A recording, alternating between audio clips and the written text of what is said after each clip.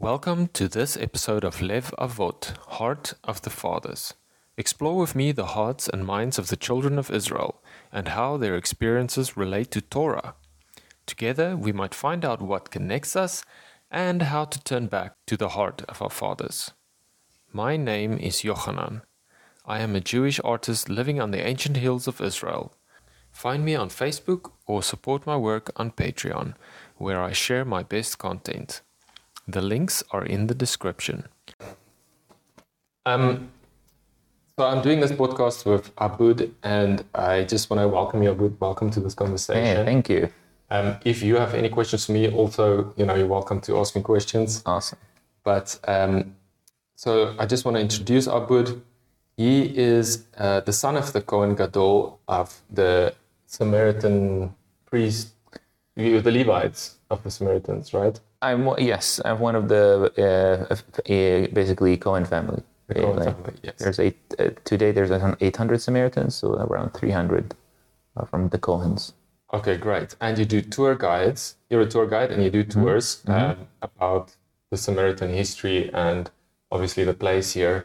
Yes. And the Samaritan story, which is obviously very important to you. And you do lectures, and you have a YouTube channel. So we'll talk more about the YouTube channel later. But if there's anything else you want to add to your introduction and you would like to tell us. Thank you for having me. I'm generally a very curious person, and that also made me want to learn more about my tradition and my culture. And giving tours and giving lectures was only one part of this, journey of understanding not only the Samaritans, but also cultures around the world, because you get tourists from around the world and you get to ask questions. And so thank you for doing this. Yeah, you're welcome. And that's an amazing way of learning, I guess, about your own history, is like teaching other people about it. Let's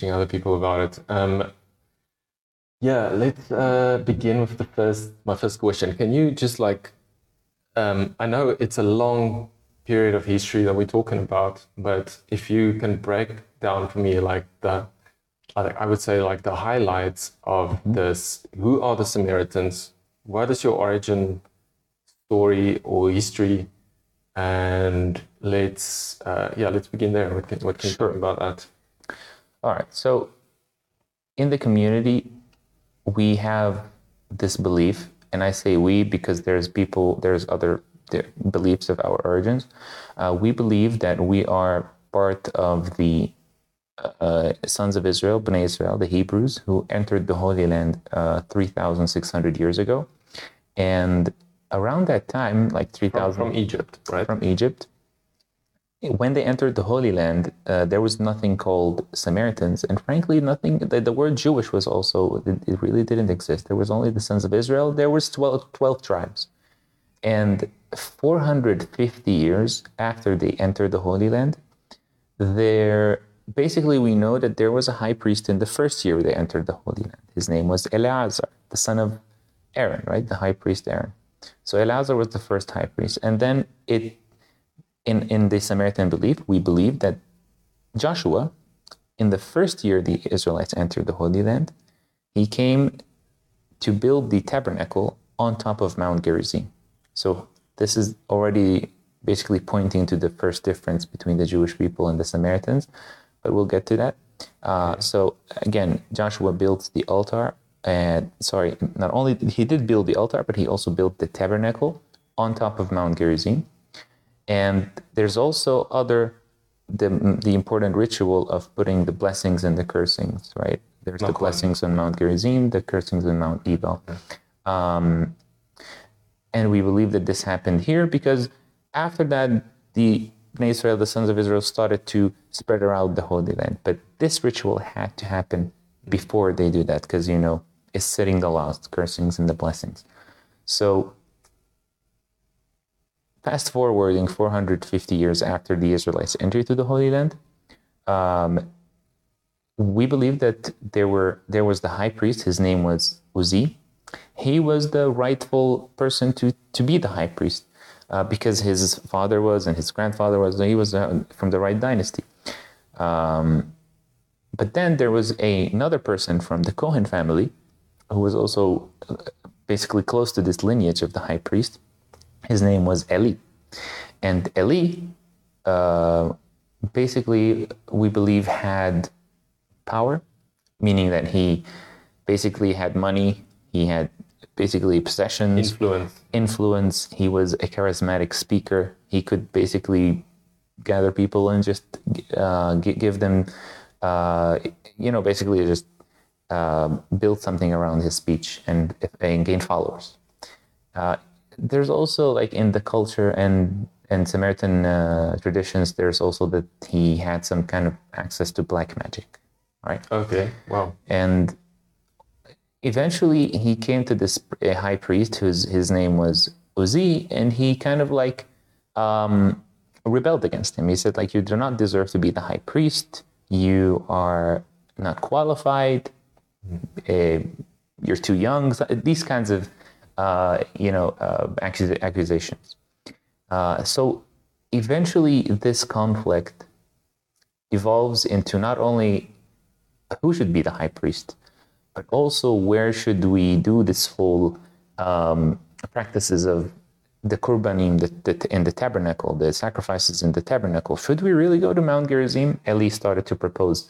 Mount Gerizim is not mentioned, or something like it's slowly the Torah, we believe, was still the same, even if when Eli started to basically deviate from Mount Gerizim.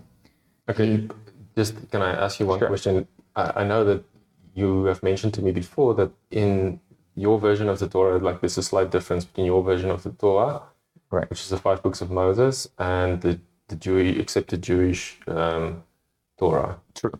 And especially in the 10 Commandments. Yes. So tell me a little bit about that. Yes. So that the most, let's say that there are about 7,000 to 6,000, like between 6,000, 7,000 differences. But there are... Oh, really? Yes, but the word differences... It's like just a change of word, maybe. Or it can be a word missing or a letter missing. Okay. Or a whole verse, not either missing or different. Like the first example I can give you is, there's the verse that says, God finished his work on the 6th day and rested on the 7th day. Mm-hmm. In the Jewish tradition, in the Jewish Torah, it's God finished his work on the 7th day and rested on the 7th day. Oh, wow. So that's the first difference we see in the Torah. But then we go and see other differences, like, for example, a letter missing in, I'll give you just an example of when one of the battles, when Moses was lifting his hand up, the Israelites would win the battle over the Amalek. And whenever his hands got weak, they would lose. So that name, the place, you will notice in the Torah, any place is named after the story of what happens. So that place is called Refidim, which means weak hands. Raf Yadayim. Okay. But in the Jewish Torah, there's a yud missing in the Yadayim. So it becomes Raf Dam. That's one thing that we know of, one difference. And Raf Dam would mean something blood. It would mean weak blood or something like that. Okay.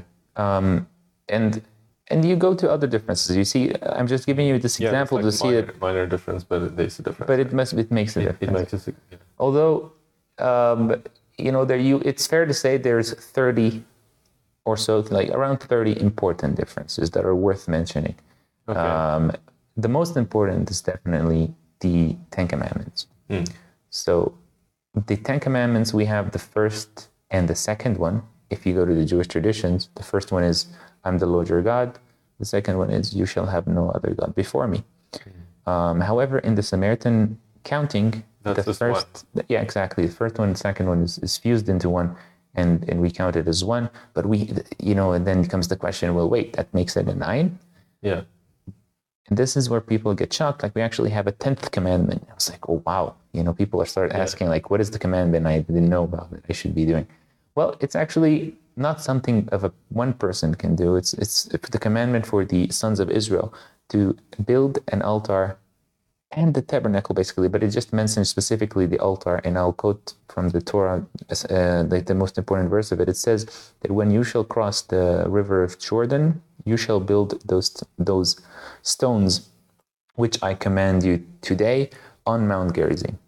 So it's basically setting the sanctuary, or setting almost like the government on Mount Gerizim, because there's the Levites who are going to lead the people. The people need to go to this place in order to get either wisdom or decisions or the court, right? So this is really the most important difference. Although, if we go back to the Uzi and Eli thing, Eli at that time there was we believe there was like in the Samaritan traditions, of course, there was the Samaritan Torah. In history, I believe the change of Torahs, like for example, suddenly we have two versions. I'm sure you know there's also different versions. There's the Samaritan Pentateuch, there's the Masoretic Pentateuch, there's something called, I think, LLX, if you ever heard about the that. Leningrad Codex. Exactly. I'm not exactly, if I forgot the exact dates and what are the arguments of when this Torah came about and when this Torah came about. However, we do know that it's connected to Azra. I mean, in the traditions, the Samaritan traditions, Azra the scribe, he is the one who actually switched, I believe, from Hebrew, ancient Hebrew to the Assyrian text. Yes, the script. Yes, the Ktav Ashuri. Exactly. And you see, and then this is where you can also see the Eli took the belief from Mount Gerizim to Shiloh. Shiloh. It's actually like around 30 kilometers, 40 kilometers away from here. And he built the altar there. Again, I'm not very good with the exact dates, but that would have been around 400 or 500 years after the Israelites' entry to the Holy Land. Okay. However, we believe the sacrifices and the Mishkan stayed on Mount Gerizim for at least 600 years. And then we have, in the Samaritan belief and in our stories that we pass down from generation to generation, is that the sons of Israel really started to sin, and they were not worthy of having the tabernacle. So God basically hired a prophet, and he basically made the prophet hide the tabernacle. So it's almost like the tabernacle was just hidden away. Some people say in one of the caves of the mountain here. And it will be shown again when the Israelites are aligned well with the Torah. When the Choshen, like there's the what the high priest used to wear with the 12 stones. Yes. They have to align as well. Like the belief is that all of them light up if everything is okay. This is just like it's a vision of the kind of redemption in a sense, right? Yes. And only that, only then will the tabernacle be rebuilt. Now, if you go to researchers and historians, what they believe what happened on the tabernacle, that's a whole story. They believe that there was it was really destroyed. Okay. Something connected to the Maccabees also. I need to study more about the history of that. That's why I like interviews. It just brings up things that I want to study about that. You need to know more about something. For sure. However, there's different arguments that some people say we rebuilt the tabernacle. So some historians say there was two tabernacles. However, we say the second tabernacle that they think was a tabernacle was just a synagogue for us that was built on top of Mount Gerizim. Why is Mount Gerizim so important for us is the same reason why Jerusalem is very important for the Jewish people. We believe that this is where Abraham, for example, Avram came to, after he entered the Holy Land, he came to Shechem, and we believe he came to Mount Gerizim. We believe Yaakov, Prophet Jacob, he wake up from the dream of the ladder, angels falling up and down from the ladder. He woke up from the dream and he said, this must be the gates of heaven and the house of God. So we believe it was on Mount Gerizim here. Okay. And there's other, of course, stories like the Akidat Abraham and Yitzhak, Abraham almost sacrificing his son Isaac, also we believe happened here. We even have a physical altar where we believe it was up built there. Yeah. So we visit that 3 times in the archaeological park here. Yes. Okay. We believe that we've passed it from generation to generation.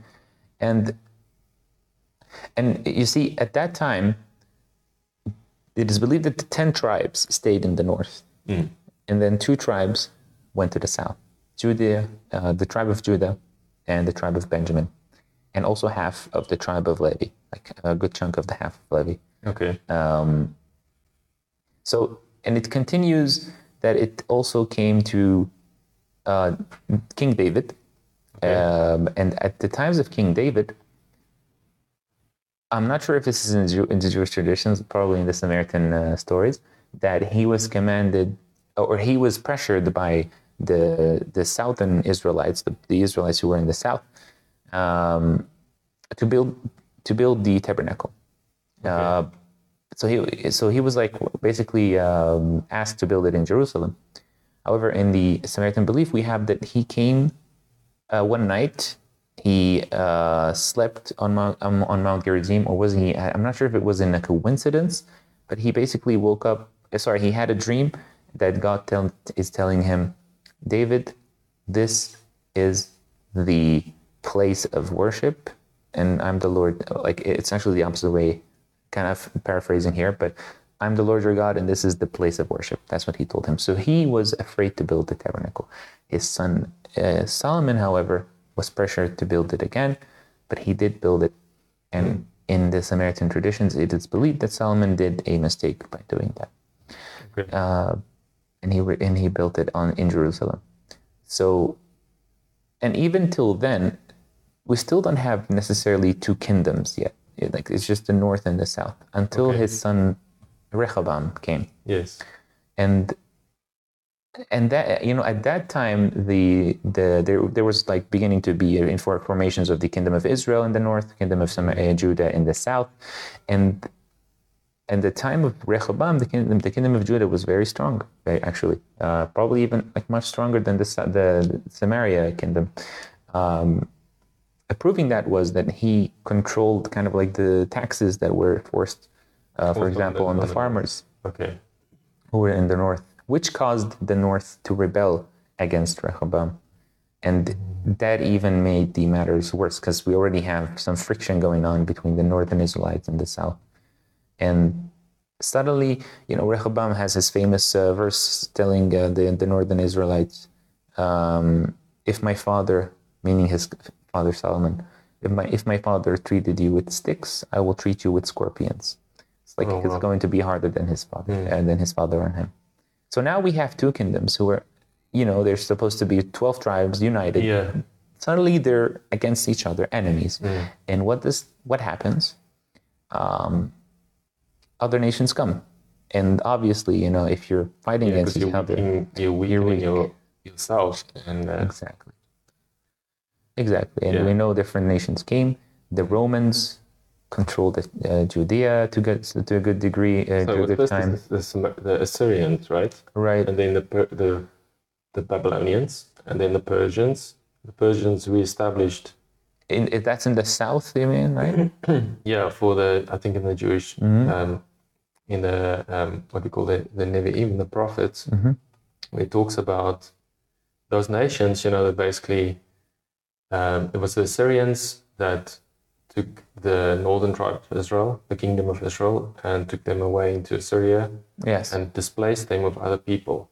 Yes. And then, that's where, according to the Jewish story, where the Samaritans, right, according to what it says in the... Yeah, because they wanted to do, basically when they controlled the north, especially this part, like the part where let's say the elite, or like the higher status group, or the higher, how do you say, tier of the society or something like that, like the government, let's say. Like the people in control, basically. Exactly. They took them out, but they didn't want to leave the land empty because that would bring, wild animals and things like that. So they had to replace them with people from outside, which happens to be from Kuta, Iraq.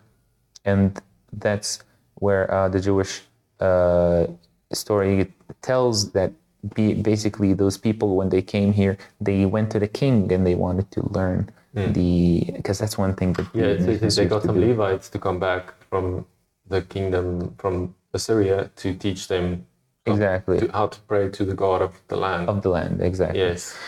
And that's where it kind of continues, that they, in a sense, we can understand they made their own version, right? And it was on Mount Gerizim.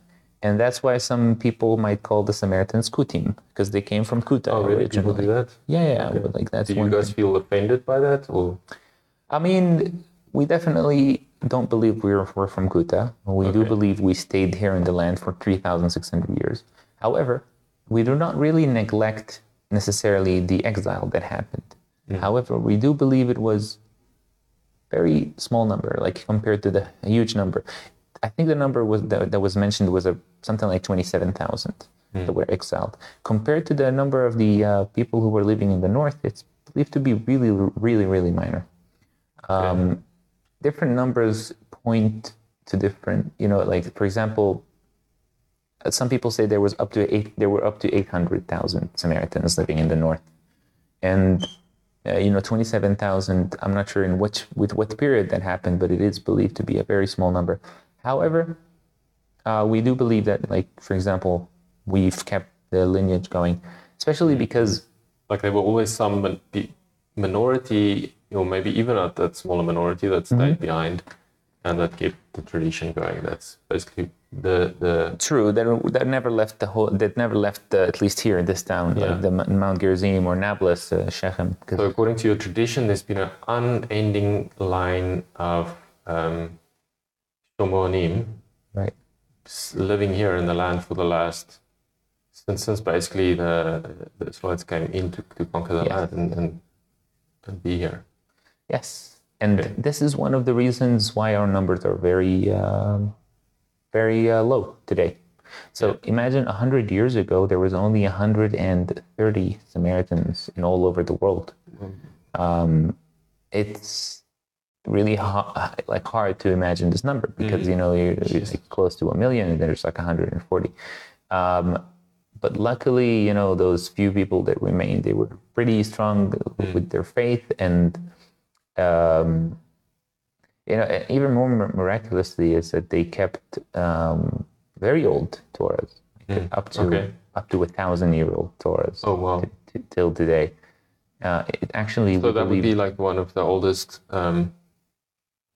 Traditionally, the oldest Torah we have is 3,000. We believe is 3,000 years old since the high priest, the third high priest, Abisha, the son of Pinchas, the son of Eleazar, who was the son of Aaron, which is a pretty huge claim, right? Yes. Have you seen it? We see it like 3 times every year. Okay. Because it's kept in a safe inside the synagogue. Open it up and you see the letters and everything? Yes, we can. We do not scroll through it because it's very delicate, and we just have it in the middle of basically always. If we have a miktav, it's always in the middle of on a specific page, which is the blessings of Aaron. And it's written in what is called Paleo Hebrew, right? Yes, Paleo Hebrew, ancient Hebrew, Samaritan Hebrew. That we learn at a really young age, something like 3-4 years. We start learning how to read ancient Hebrew because it's really part of your life as a Samaritan. Yeah, it's definitely should be part of the culture. Yeah, for sure. Very important. And archaeology does. Like people were like, obviously they want to have proof. Like, hey, can prove if you prove that this is really 3,600 years old, then you have me. You convince me you're really Israelite.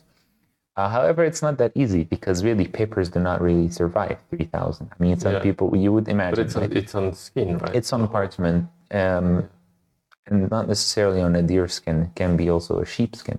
Okay. However, there was some carbon dating done on it. And oh, really?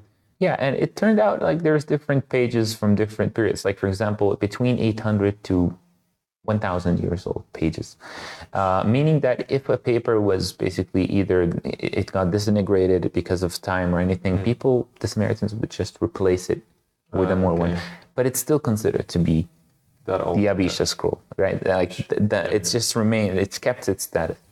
Okay. And people really respect it until today. It's the most important physical possession that we have. Yeah. So. I think there might be a lot of people listening that don't really know much about Torah necessarily in general. They're like, people in the world. Can you explain to me why is the Torah important? Yeah. So we believe that, for example, in the Samaritan community, when God created the universe, the world, first of all, he created light. And in the traditions and Samaritan interpretations, that light was the Torah. And that light, if you look around here in the room, there's light, right? And this light is what makes you differentiate between things, like the door or the chair, right? Without light, everything would be black, obviously. Yeah, basically it sheds information that we receive through our eyes, and that gives us all the information we need about our environment. Exactly. Except for stuff, obviously, we hear or feel or Exactly. the other senses. Yeah. So you can like really But it's our most important input, let's say. input. Yeah. Right. And this light is really what makes you survive, really, because without it, you wouldn't see the right food or the right, track. Torah Yes. is really similar to light because it is showing you. That's where the word also comes from. Correct me if I'm wrong. Torah, leharot, right? It's I mean, that's so. Torah is also a way to show you how to live life, and we consider it to be like a life manual. Really, like if you buy any machine, you need a manual how to operate it. We are born with instincts. God created us, Elohim created us with some instincts of, like, for example, smell and taste and sight and everything. And these are very important. But he also gave us free will. And when he gave us free will, we kind of like saw what happened with Adam and Eve and all the things that they ate the apple. They needed Torah after that to align them, like, really, because this is also one thing that reminds you of that why we have to wear the tzitzit, right? We don't wear the tzitzit anymore as Samaritans. There's a reason for that. I'll tell you soon. But essentially, it's supposed to remind us of the Torah and exactly. And it's like an anchor that you always go back to, and you see it on the people around you, and it reminds you that of the virtues of the Torah. 100%. So we see the Torah as also like something like that everyone knows about. It's a shared thing between all the nation, and everyone abides by these rules. And the promise is that if you follow all the rules inside the Torah, that not only will you be, like surviving, but you will also be, you will have blessings, meaning that you'll also be striving, and you will be, ultimately, like, I think the most important thing, like one of the most important verses in the Torah, I think that's one of my favorite verses, is V'tihiyu li mamlechat kohanim v'goi kadosh, and you shall be for me a kingdom of priests and a holy nation. Yeah. And that only will come if they follow the Torah. What does that what does mamlechat kohanim v'goi kadosh? What is a goi kadosh? Priestly nation, a holy nation. Yeah. Exactly. And what is a holy nation? It's a nation without any sin, doing the correct things without any crimes, people having the right thoughts in their head, the right minds, controlling their bad behavior. And that comes from the Torah, really. And a lot of people, I think, take for granted like the rules in the government, for example, like, okay, do not steal. Well, obviously do not steal. Yeah. But that's obvious today, right? Yeah. So the Torah is really, we take it as basically a God-sent manual for life. So. Yeah, that's amazing. So how does it feel to be a Shomronim today, living in this modern land of Israel? I know you have shared dual citizenship. Yes. You're both a Palestinian citizenship and Israeli citizenship. True. And maybe you can tell me a little bit about that experience, and then also the role that the Shomronim play as kind of, I think, I don't know if that's always the case, but as a mediator between these two groups. Sure. First of all, because we lived in Nablus for many years, like we believe we never left Nablus, at least part of us never left, that at some point we started, like any nation that either goes to live with another nation or gets occupied by another nation, they will start speaking their language, right? Like for many Jewish people today, they live in America, their first language is English. We have our first language, Arabic, actually, today. And that obviously caused it made it easier for us also to interact with the Arabs and the Palestinians in Nablus and around. Of course, there was also not only Samaritans in Nablus, but also the villages around. So that, first of all, caused that we could get the Palestinian ID. And second one is that we also have first of all, the story of the Israelites, the Torah, that obviously points to us being considered Jews, right? Which brings the question, like, hey, are you Jewish? I get that a lot, and I'll get to that in a minute. But eventually, there were Samaritans in 1930 who moved from Nablus to Jaffa, modern Tel Aviv, Jaffa. Although at that time it was obviously just much smaller, and they moved because of economic stress. They found jobs over there, and this is before Israel came. And when Israel came in 1948, there was a president called Yitzhak ben Tzvi. He was a very, very he really loved the Samaritans. Let's say he loved the traditions. He even wrote a book about the Samaritans. And basically, as a president, he offered the Samaritans in Jaffa, because there were also some other Samaritans going there because of the job opportunities. Something like around 120 or something that already living there. So he helped them buy land in Holon, in Tel Aviv. And they moved there, and now of course they had the Israeli citizenship, but the Samaritans who were living in Nablus only had the Palestinian ID. And that caused problems because the Samaritans... they want to go visit your family exactly, all the time. And also the Samaritans in Tel Aviv, they want to come visit here. And for a good 2 or 3 years, I believe, they were not allowed to come here, which is like, as a Samaritan, that's huge. So eventually the Samaritans asked the Israeli government, the Samaritans in Mount Gerizim, they asked the Israeli government for the Israeli ID and the Israeli passport. For the reasons I mentioned, right? First of all, obviously, like, they wanted connections with the Samaritans in Tel Aviv and their relatives and everyone. Second of all, it obviously will open up a lot of financial opportunities, and just basically more access to the Holy Land.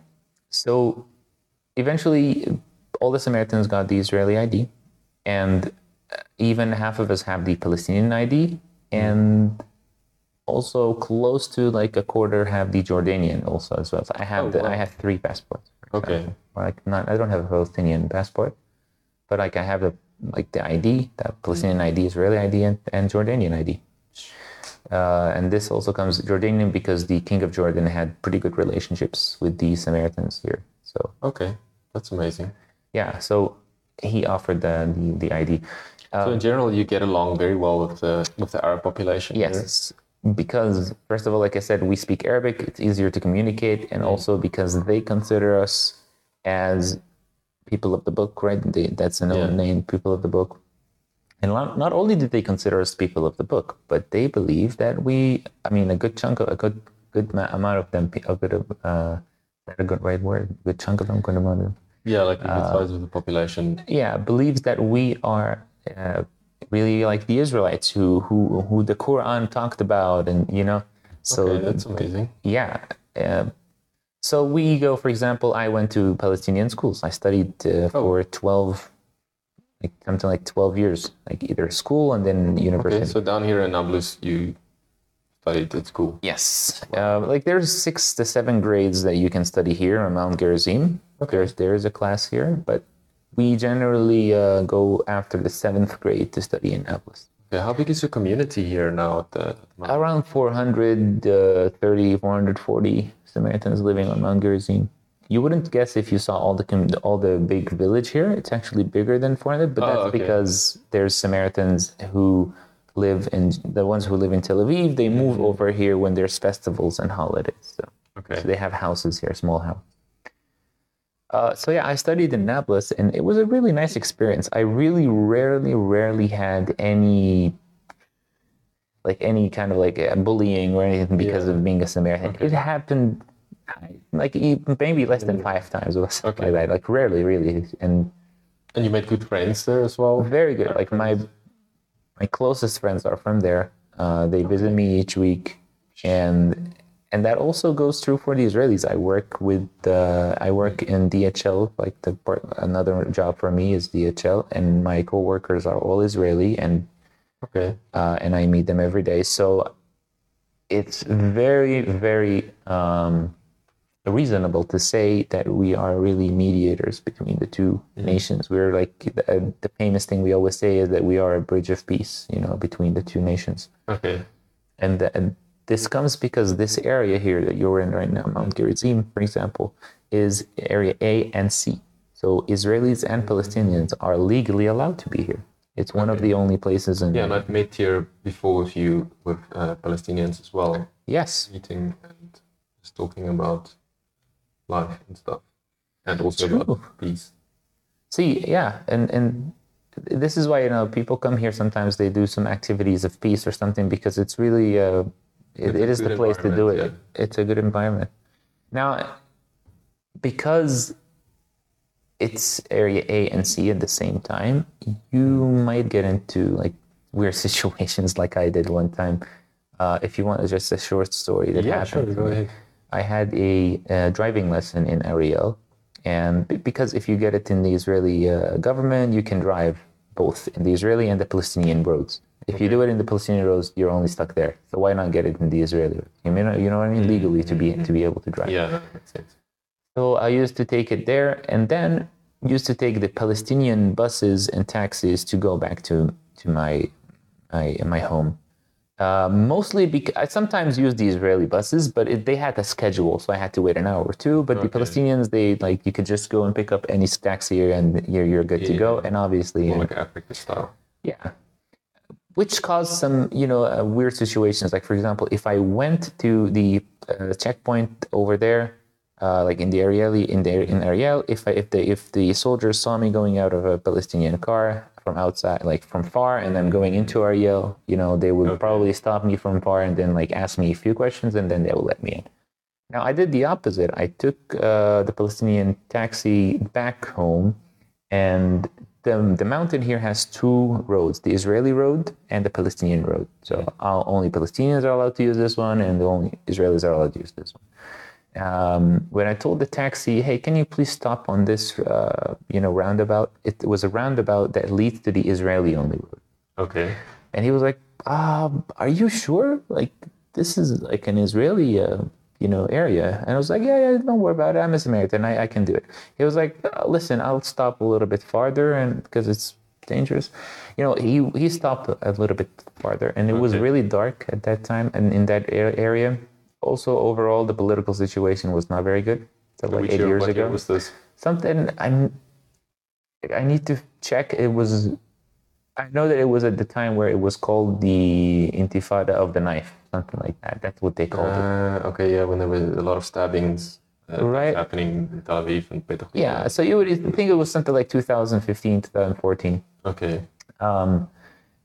So the two soldiers saw me from far, and they came running towards me because I actually was waiting for my father to come pick me up because it's like 5 minutes away from here. I would have went with the taxi and then went all the way back from Nablus and then came to Mount Gerizim from the Palestinian road, but that's like an extra 40 minutes. Okay. And, eventually they come running towards me, and I saw them, and I was like, oh, I think I'm going to be in trouble, because like they're obviously running, and one of them came close to me and pointed the gun really close to me. That's the first time ever someone points a gun very close to me. And obviously it just takes one, trigger to finish it else. So I was like pressured, and he was shouting and I was shouting as well. I was like, "Akhi, akol tov, ani shomroni, everything's okay, I'm a Samaritan." He never heard about Samaritans. It's no. His friend might have heard, I believe. But you speak in Hebrew though. I spoke in Hebrew, but my Hebrew was much worse than what it is now. And you can tell by the accent. It's really easy. I don't have the... You sound like an Arab speaking Hebrew. Yeah. Okay, so, yeah. That didn't help. No. So he asked me for my ID, and I give him my... I wanted to give him the Israeli ID, but I only had the Palestinian ID on me, which has made matters worse, right? But I remembered my name is written in Hebrew, Abdallah Cohen. He can read that in Hebrew. Yeah. And when he read that, I mean, you can guess the look on his face. That's confused. What is going on? He probably What's thought happening over here? maybe it's a fake ID, or maybe this guy, his family became Jewish or Muslim. Which way it is. Yeah, obviously. Eventually, all that time I was just throwing words out there like, hey guys, just believe me, I'm allowed to be here. We have this history, and it's, you're telling this guy about some people who call themselves Samaritans and they have their own version. Like, wow, I can put myself in his shoes.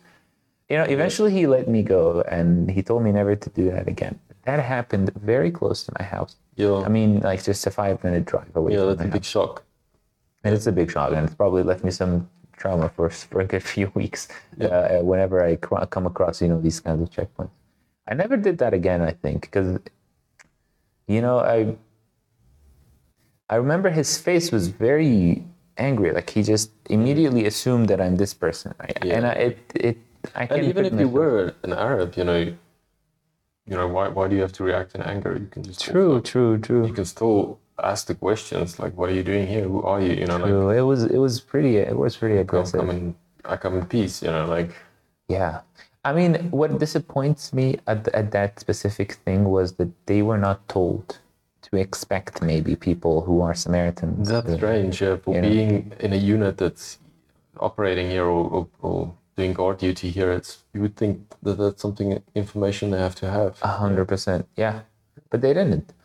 Which made me, even more passionate about giving those tours and lectures to people. This is why sometimes, soldiers, or let's say soon-to-be soldiers, they call them mechina, I think, in Hebrew. They come here and okay, that's great. So I have like 40, 50 people, and I give lectures about the community. And they're always, you can see the looks on their faces, like, wow. They're very fascinated about it. So we got that going, and in the end, we're very small. Like, we're 850 today, and although really we don't really know if there's Samaritans around the world, but that's we don't know if in the end we don't have much saying in many ways. You don't what are we gonna do, right? Authority or power, because you're still a minority. The government is really the ones who have the power or to shape. True, and even with that, we are very respected by both nations, and both nations love us, and both nations, the Israelis and the Palestinians, they cherish us as a really like an artifact, really, that they want to keep. Like, Samaritans are like, they have been, even the Palestinians, they would say, they would be proud that wow, Samaritans, we have them here in Nablus, and we're not exactly in Nablus, but we're 5 minutes away. Like one of the greatest minorities in the world. Exactly. That's one of the most ancient people still practicing their ancient traditions. Exactly. And also the Israelis, they would say hey, this is and this is proof that the Israelites were here 3,000 years ago, right? Yeah. So they would also have that. And I don't want to say we're getting crushed between the conflict here, because everyone is really being affected by it. But there was a shooting here yesterday, wasn't it, down at the bottom? Yeah. It was yesterday. So, I woke up at 6 a.m. not believing this was actually in them. This is the first time ever. Was it here up at the top? It was on the entry of the neighborhood coming from Nablus. So the road coming from Nablus. Okay. And we really rarely have those. This is the second time. There is an army. Yes. Not outpost, but like a vantage point. Yeah, like a. When we say like a security vantage point. True. There was first of all there were 3 guards in the entry, and there's also this Joseph vantage point that also Jewish people go to. Yeah, to see Joseph's tomb from far. Okay. And it was a pretty shock. It's a good shock for everyone. I mean, but he wasn't necessarily coming to attack anybody in the town. He was just wants to attack the soldiers. It's either the soldiers or some other plan. Who knows? Maybe he wanted to attack the settlement or something like that. But yeah, you're right. I mean, we don't have Hamas, for example, the Irgun, the organization. They even invited us something like 10 years ago on a meeting just to tell us, we know you guys might be afraid of us, but we're okay with you. I mean, and we understand that because people like they want to show that they're good to minorities or whatever. But still, that doesn't basically. There's crazy people out there that can come and shoot people any time of the day, anywhere. They wouldn't even, maybe they don't know, like maybe they will see an Israeli, we use Israeli license plates, maybe they would see you and they would assume you're Israeli and they would just shoot. That's put you in that situation. Possible, yeah. And if you go to, we don't get that much. I'm trying to point to the Jewish world also, like how do the Jewish people and the Israelis also treat us? It's really great. Mm. We barely, had any problems. There were this few incidences where for example, the neighborhood in Holon in Tel Aviv was attacked by some Israeli settlers. I think they were Orthodox Israelis. Okay. And I hate bringing up those stories sometimes because it looks like it happens a lot. But like you said, there's always the extreme side. Yeah, it's extremes. Yeah. It's not a yearly thing. It's not a yearly thing. No, not at all. Not at all. It's just that, I want to let people know like these stories happen, but because these stories happen and the media talks about them, people start generalizing a lot, you see. And this is why, as cliche as it sounds, like really the media does like affect the whole picture a lot because there's a lot of good things that are happening in the community and in the nations. And how do you think it's solvable, this issue, the Palestinian-Israeli conflict? What would your approach be if you 10 years ago, if you have all the power and say to change things? What would you change? Well, 10 years ago, I don't know why, but like when people ask me this question, I would say I don't see any solution. And then after years passed by and I started meeting more people and started, like understanding the world more, I actually do have hope, and like, I don't want to sound naive or anything, but I think, first of all, we know that this is one of the most complicated conflicts in the history of humanity, right? If you think about it, really, because a lot of conflicts, I believe the reason why it's complicated is because this is not really only a fight for resources or anything like that. If it was that, we would probably solve it. It's not really a fight for land. It's not only even for land. A big part of it is for land. I think there's something even going on. Maybe it's even a religious war at some point. And I don't want to put the blame on religion. I don't think it's that. That's the thing. But I think it's definitely solvable. And I don't want to tell you that I have the solution. However, if you said, like, if you had the full power, what would you do or something? I would have some things. I would have, for example, if I had the power to raise both sides' generation, like from a very, very young age, to really learn about each other and appreciate each other, like a really young age. And then we have like a huge chunk of that problem solved, because build trust from a young age. From a very young age, because it's like when you're over 20 already and you were built on this idea that the other side is the enemy, that's really hard to change. Like your brain is just, I don't know how, like what it take to really change that. There has to be something radical that would happen. And the challenge that I face, that I think we face here also. And that goes for Israelis as well, right? For sure. I'm talking on both sides. Arabs or Palestinians. Yes. That also is the reality. It's not. It might not be the majority even. And if I would guesstimate, I would say it's probably in a minority of people. But I don't know. True. I don't know for sure. You're right. I think that's true. And the reason why I think that's true is because the people who want peace from both sides, first of all, usually they would not come up on TV and say they want peace, because that would probably put them in danger, like especially in the Palestinian side. I say that because I had like a friend who, like, for example, like really got threatened, like because he almost joined my podcast that I had. It was the Open Peace podcast. We were like 4 people. We made a few episodes, actually 60, 70 episodes. Should come back to do it. That was fun. Okay. And we felt like we were doing a good cause. But at some point, we also felt some pressure of like political pressure? Or I mean, you can say political, but it's also personal because people know you personally from a lot of people. and they might not like your opinions or the stuff you're talking about. Yes, and this is some kind of a sacrifice you have to make, but like you have to make some smarter sacrifice. So no real free speech here is what you're saying. Yeah, I mean, there is America. It's a controlled free speech, let's say, and I think it's like again, a lot of people are missing out on how like they do not know how many people from both sides are okay with the other, you know. Yes. And it's much more than many people might think. I think especially like people from outside when they come, like they don't live here, and their only source of, you know, what's happening in the Holy Land is either like a YouTube channel or the news. Yeah, of course, they have a limited idea of information and what's happening, and people easily shape their ideas by emotions, like the emotions that get portrayed in the media, for instance. For sure, you know, like and there's a lot of time anger and frustration.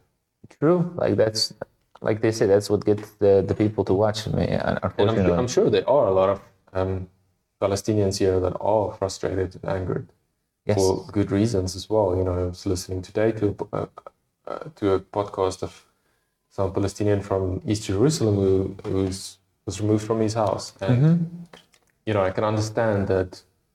You know, that could enrage a person to be removed from your house. You know, I don't know all the circumstances in that case. Yeah. You know, it's some ongoing case about a house that's been his personal house that's been taken over by Jewish immigrants. You know, so there's a story attached to it, obviously. Yeah, and I think that's one part of the solution, like to peace, and that's like having empathy for the other side. Like if you understand them really, because a lot of people like from both sides, I'm talking like not particularly from one side, they do not understand that the other side loves this land as much as they do, right? They think that they're coming here to steal the land because of an egoistic need or something like that. You can call it that, but there's also a genuine love for their land, for their families, you know.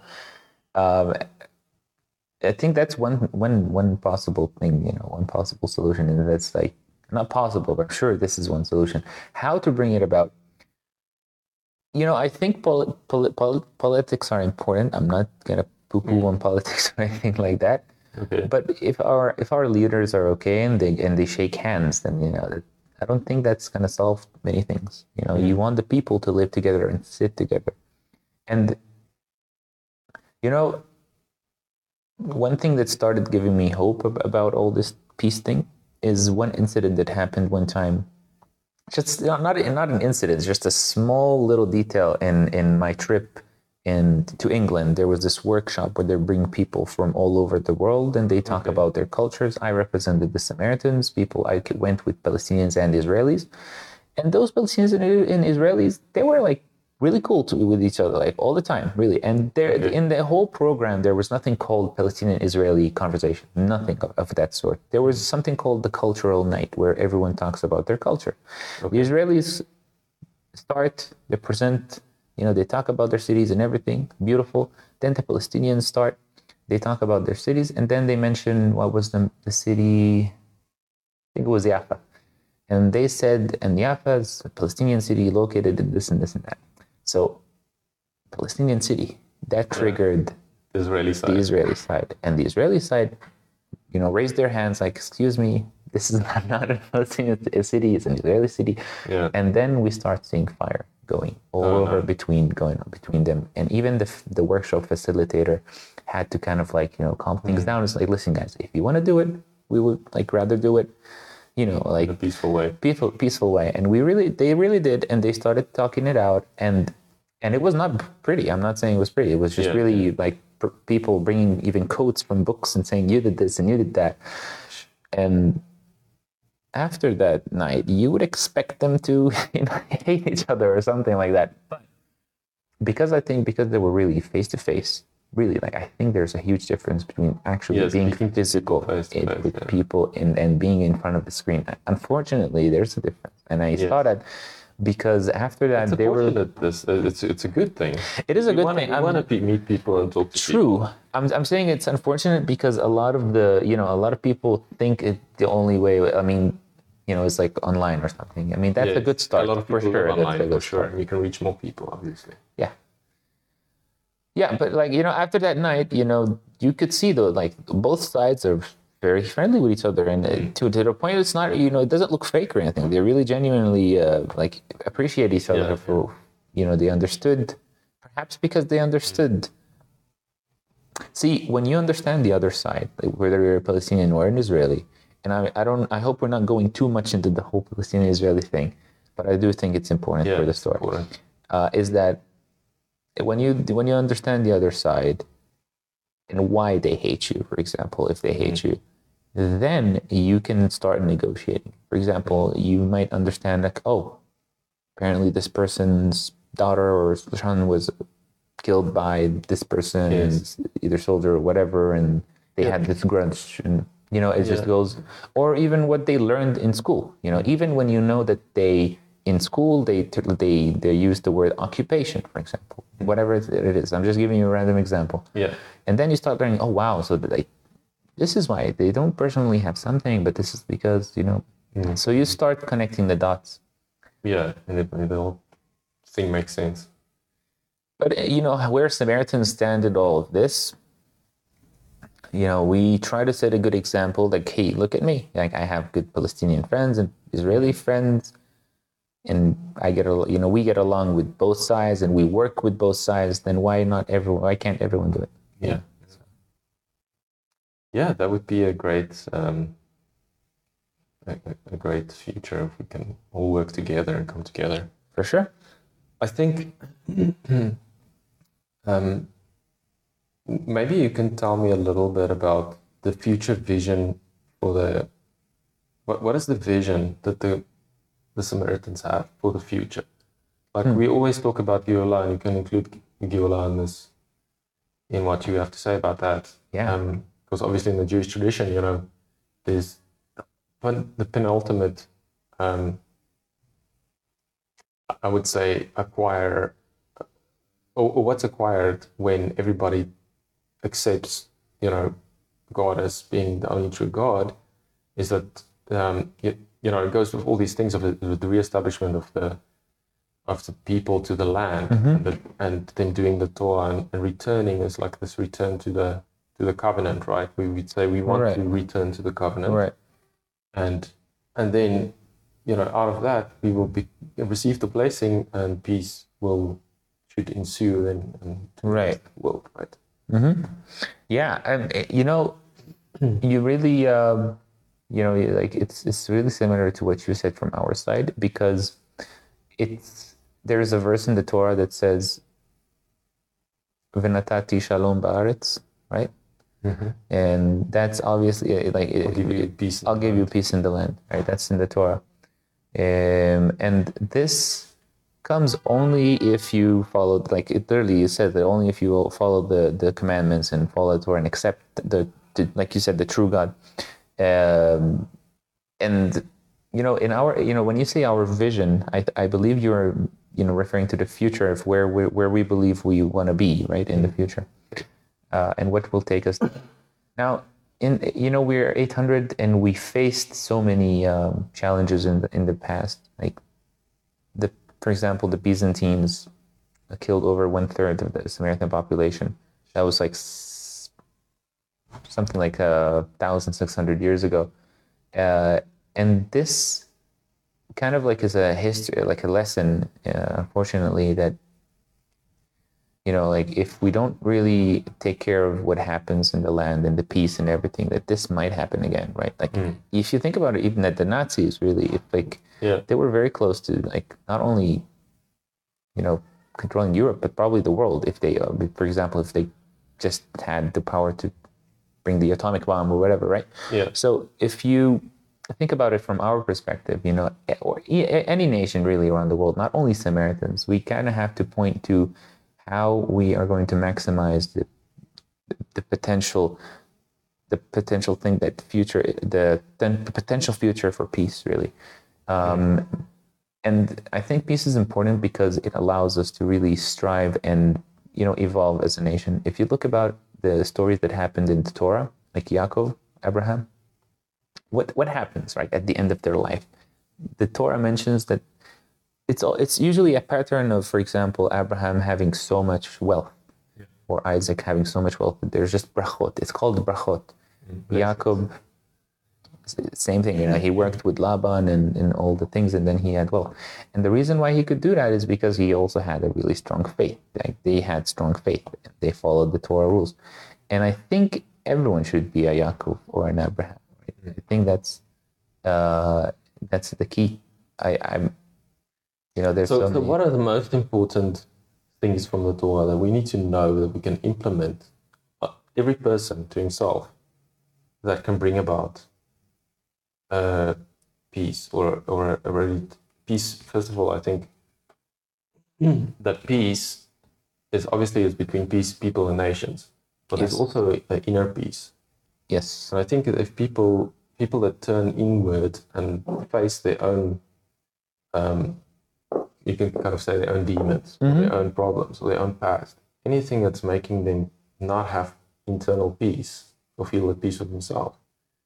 If you first do that war on yourself, and you deal with those issues, and you come out on the other side as a person that feels really like a child of God, really, right?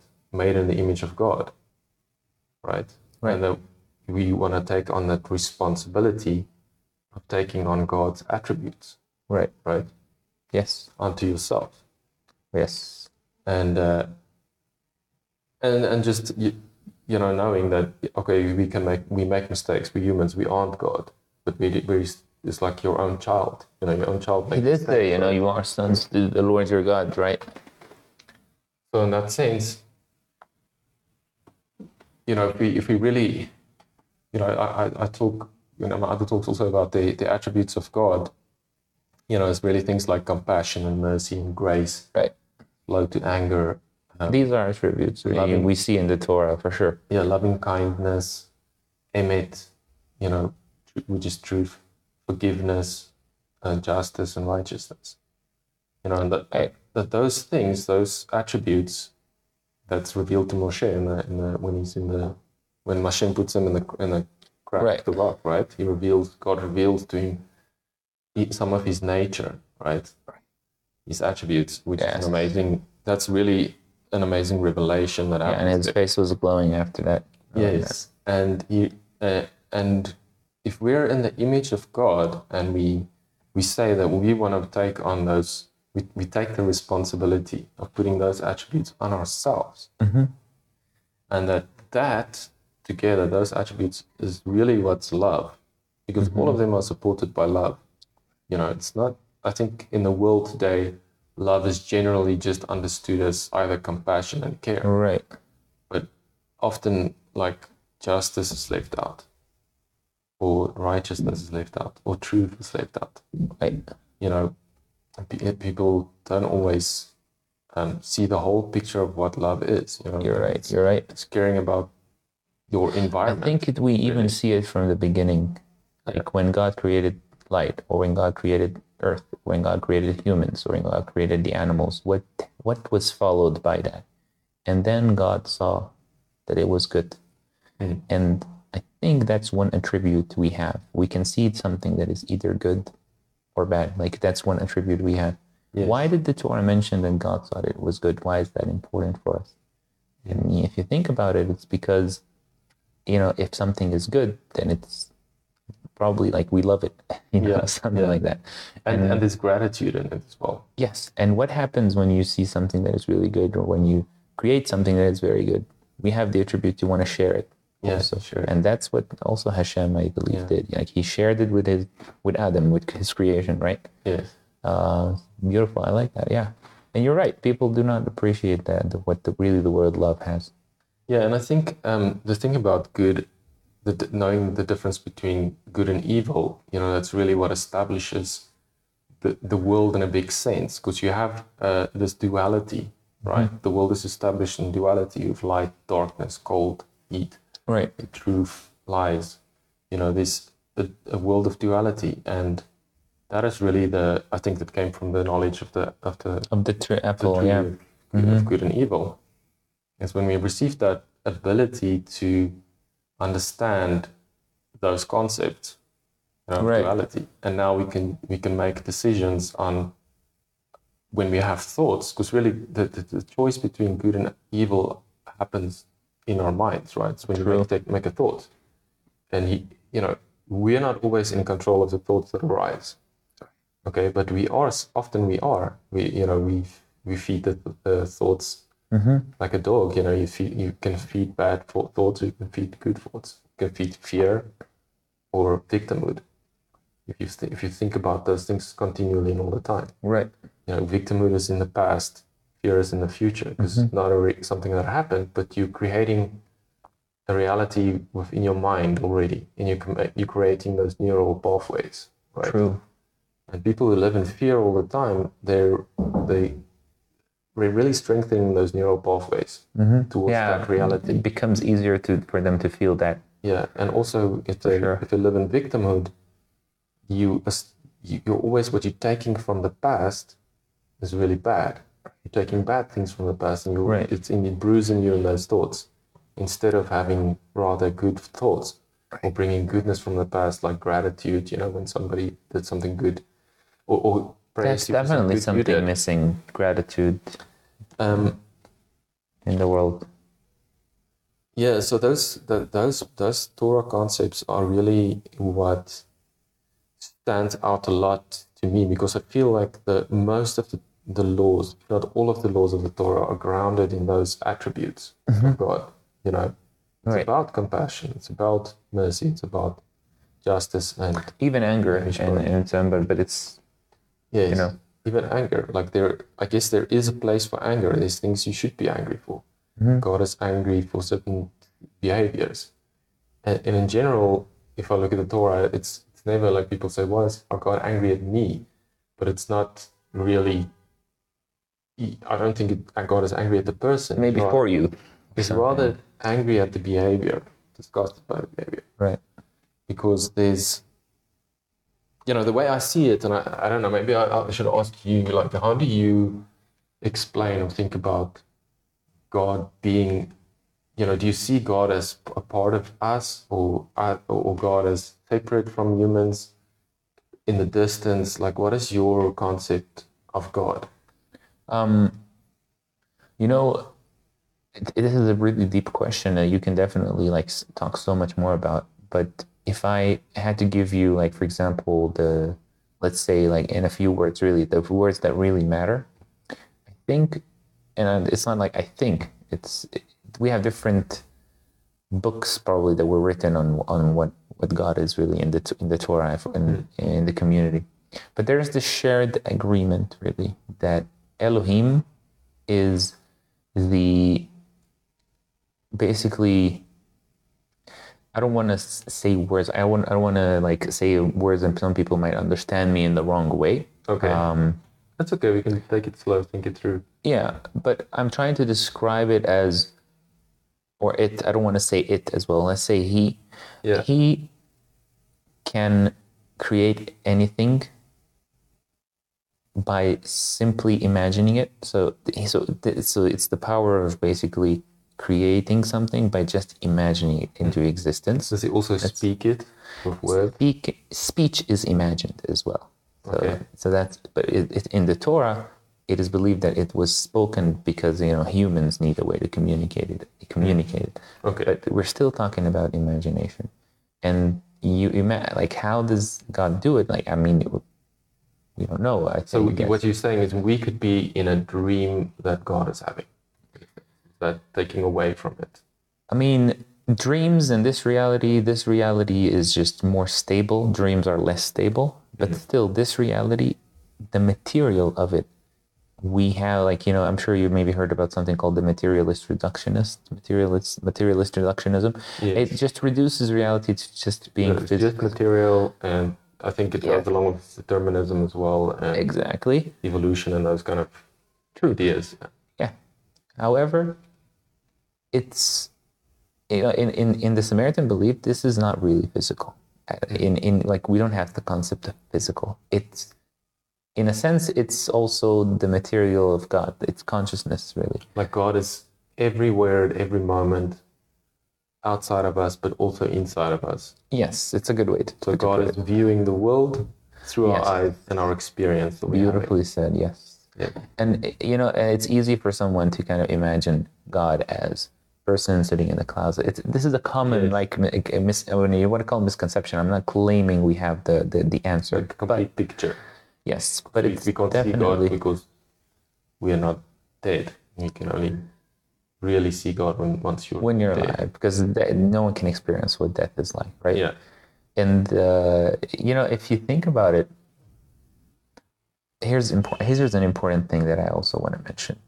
That, remember when I told you that God basically created light, and then you can see, you can see now things, you can differentiate between things, because now not everything is black, right? Yes. There's color. This color, yeah. This goes the same with the nefesh, the soul. What do I mean by that? If we contribute the soul to be, if we consider the soul to be the self, and in many ways it is kind Like of the self. ego.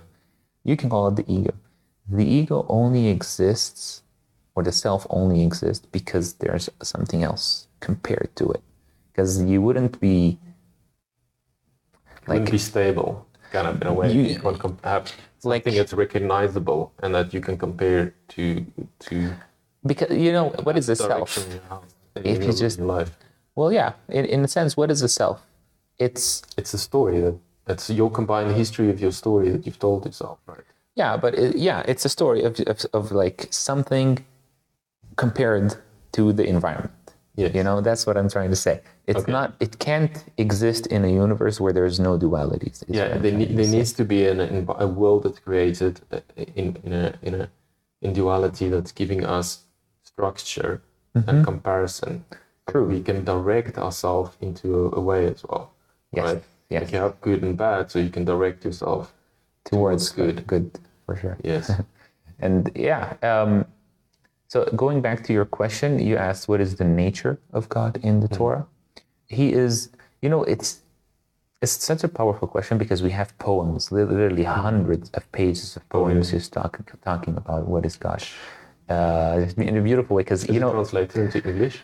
I'm pretty sure there's somewhere around that is translated. I'm really sure about that. But it's because they're written, first of all, they're written in poems, because it just makes it easier a little bit to kind of makes a person imagine, and you remember it easier. And it's also, in some ways, it's a meditative kind of poem. Oh, wow. You don't really read the poem just like that. You read the poem, but it's also a sort of meditation, because it takes you long you to read one word sometimes, depending on what kind of melodies.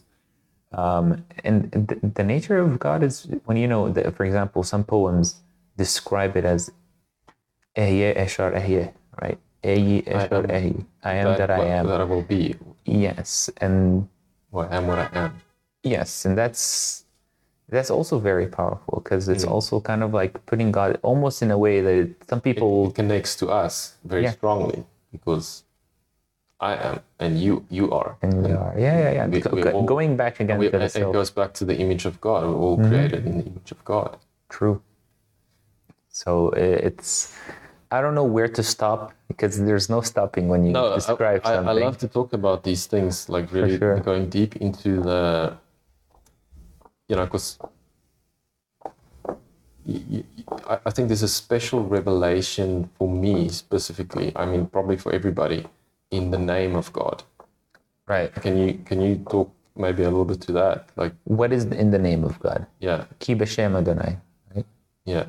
What does that verse mean? No, what is the name? Like the name. Oh, what is the name? Yud Hey Vav Hey, I mean. Yes. Oh, I also got that question once. So, first of all, we don't pronounce the name like the Jewish people. We say Shema. Yud Hey Vav Hey is pronounced as Shema. Does it mean that you have lost the pronunciation of the name, or do you have a tradition of how it's pronounced? We don't have it. It's most likely out of respect, but But it's known that we don't have it. It's just known that, the common belief is that when the Mishkan is built, we can pronounce it in the Mishkan. Like there's some different things about it. But we just say Shema, really. It's just respect for the name. And Shema is like Hashem, flipped backward, like saying that, the name. And when you look at the word Yud Hey Vav Hey, and I asked this, I believe, my uncle and my other uncle and other people, I didn't get one answer, to be honest. Okay. But if I had to remember one explanation, Yud Hey Vav Hey consists of basically the past, present, and future. Haya, Hove, Viye. Right, that's one explanation that I heard. Yes. And that's generally translated as he was, he is, and he will be. Yes. Okay. Why do you think that is combined into one? I think it's, in a sense, it's having, it's just encompassing all what Hashem is, right? It's everything of creation. It's everything of creation. And, have you ever heard about the library of Babel? No, I don't think so. In short, it's kind of like a library with infinite floors. Okay. And every floor has a set of bookshelves, and every bookshelf has a set of books, and every book has a set of a title, and every title is made from A, B, C, D, E, F, G. You open the first page, what do you see? A, B, C, D, E, F, G. You go to the second page, you see it starts differently, E, C, A. You go to the floor number 1,000,000. You open the page, what do you see? A, B, Yohanan. It happened that this alignment of letters at this page made your name. You go to floor number 2,000,000, and then you see a whole story. It happened this whole story is written. What I'm pointing to here is that Hashem is kind of also gives us the infinity of life. There's something called like all possibilities. Because Ehya Eshar Ehya is also all possibilities, right? Yes. And consciousness is also, in many ways, it's a field where everything can arise. Yeah. And, everything that can be. You know what Shlomo Melech wrote about consciousness, right? Where he says that consciousness was there from the beginning, before the creation, and that with the creation of man, and he talks about consciousness as a woman, she consciousness, and that she played with man from the beginning, from the creation of man. Wow. Okay. And that really through consciousness is how we experience this world, right? And that, consciousness to me really connects to Chokhmah, like that he's talking about Chokhmah. And that it's beyond knowledge, because you don't have to have knowledge to experience Chokhmah. You can just have, like a baby, just an experience of the world. And you're receiving information. And you have a pure experience of the world. Yeah. Like a child. And that's through meditation. This is what people do as well. People even do like get runners high and those kind of things where they're running and they're doing the same thing for a while, and your mind just drifts and you flow into just an experience, right? Right. And that the name that he was, he who is, and shall be in one gives you the present moment. And that in reality, the past and the future both spring from the present moment. Because the past, we can only access it now in the present moment. Right. It's only now that we can go back and think You about can't the past exist in the past. Yes, we can't change anything there. It's only now that we can dream about the future, about fears or about a vision, good vision for the future. True.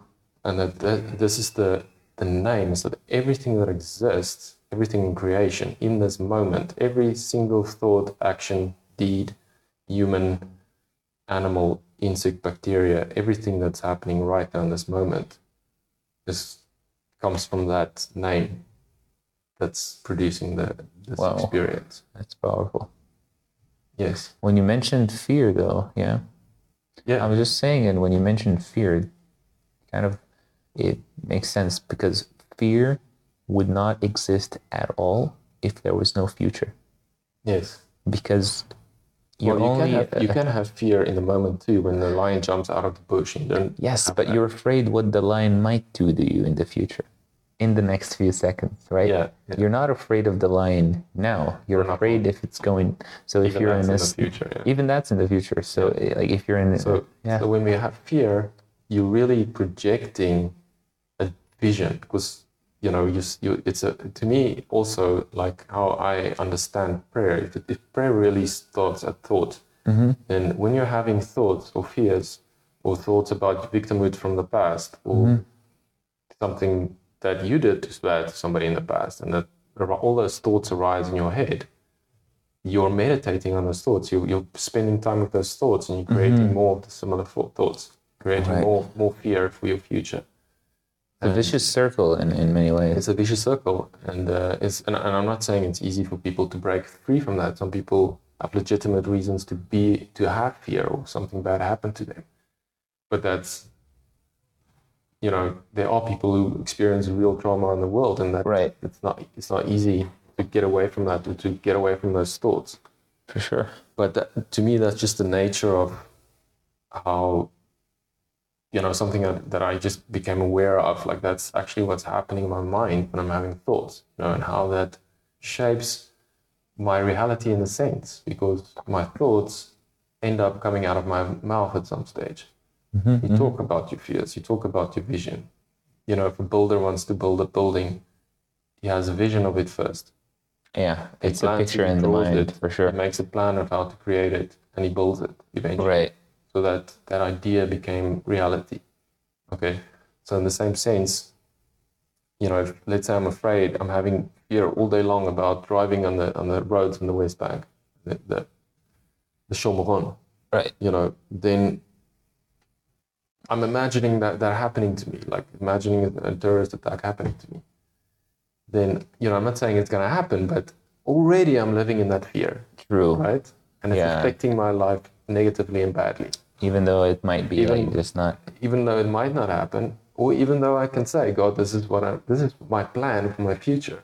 Because this is the vision that I'm sharing with you. And I'm saying, God, this is what I want. And that's powerful. That's why we have to, I feel like we as people need to direct our thoughts that we have about the future. Really think about that, and have a vision for your household, for yourself, like a vision in the next 15 years or the next 20 years. How do you envision the world? Envision the world at peace. Right. Envision 100%. The best vision that you can have for yourself, your family, your community, your people. I think this is why we're here, Israelis. I think we're here to, like, people will say we're here to, serve Hashem. Sure, you serve Hashem, but like how? And I believe it's just basically doing the best you can to leave this world a tiny bit better. Yeah. I have to kind of excuse myself though, Jonathan. Right. Just notice it's almost 8:40. So we will definitely continue this for sure. Some other time. Let's say this is the first part of it. For sure. Wow, time flies. About your YouTube. You mentioned the YouTube channel. Where can people find out more about the Samaritans? Yes, they can search for Abood Cohen, ABOOD space Cohen, COHEN. Okay. Or they can even search for Samaritan documentary, and they will probably watch they can watch the documentary. There's a couple there. Okay, great. Thank you for this discussion, and we'll talk more about cool stuff soon. I would love to, for sure. All right, bye everybody.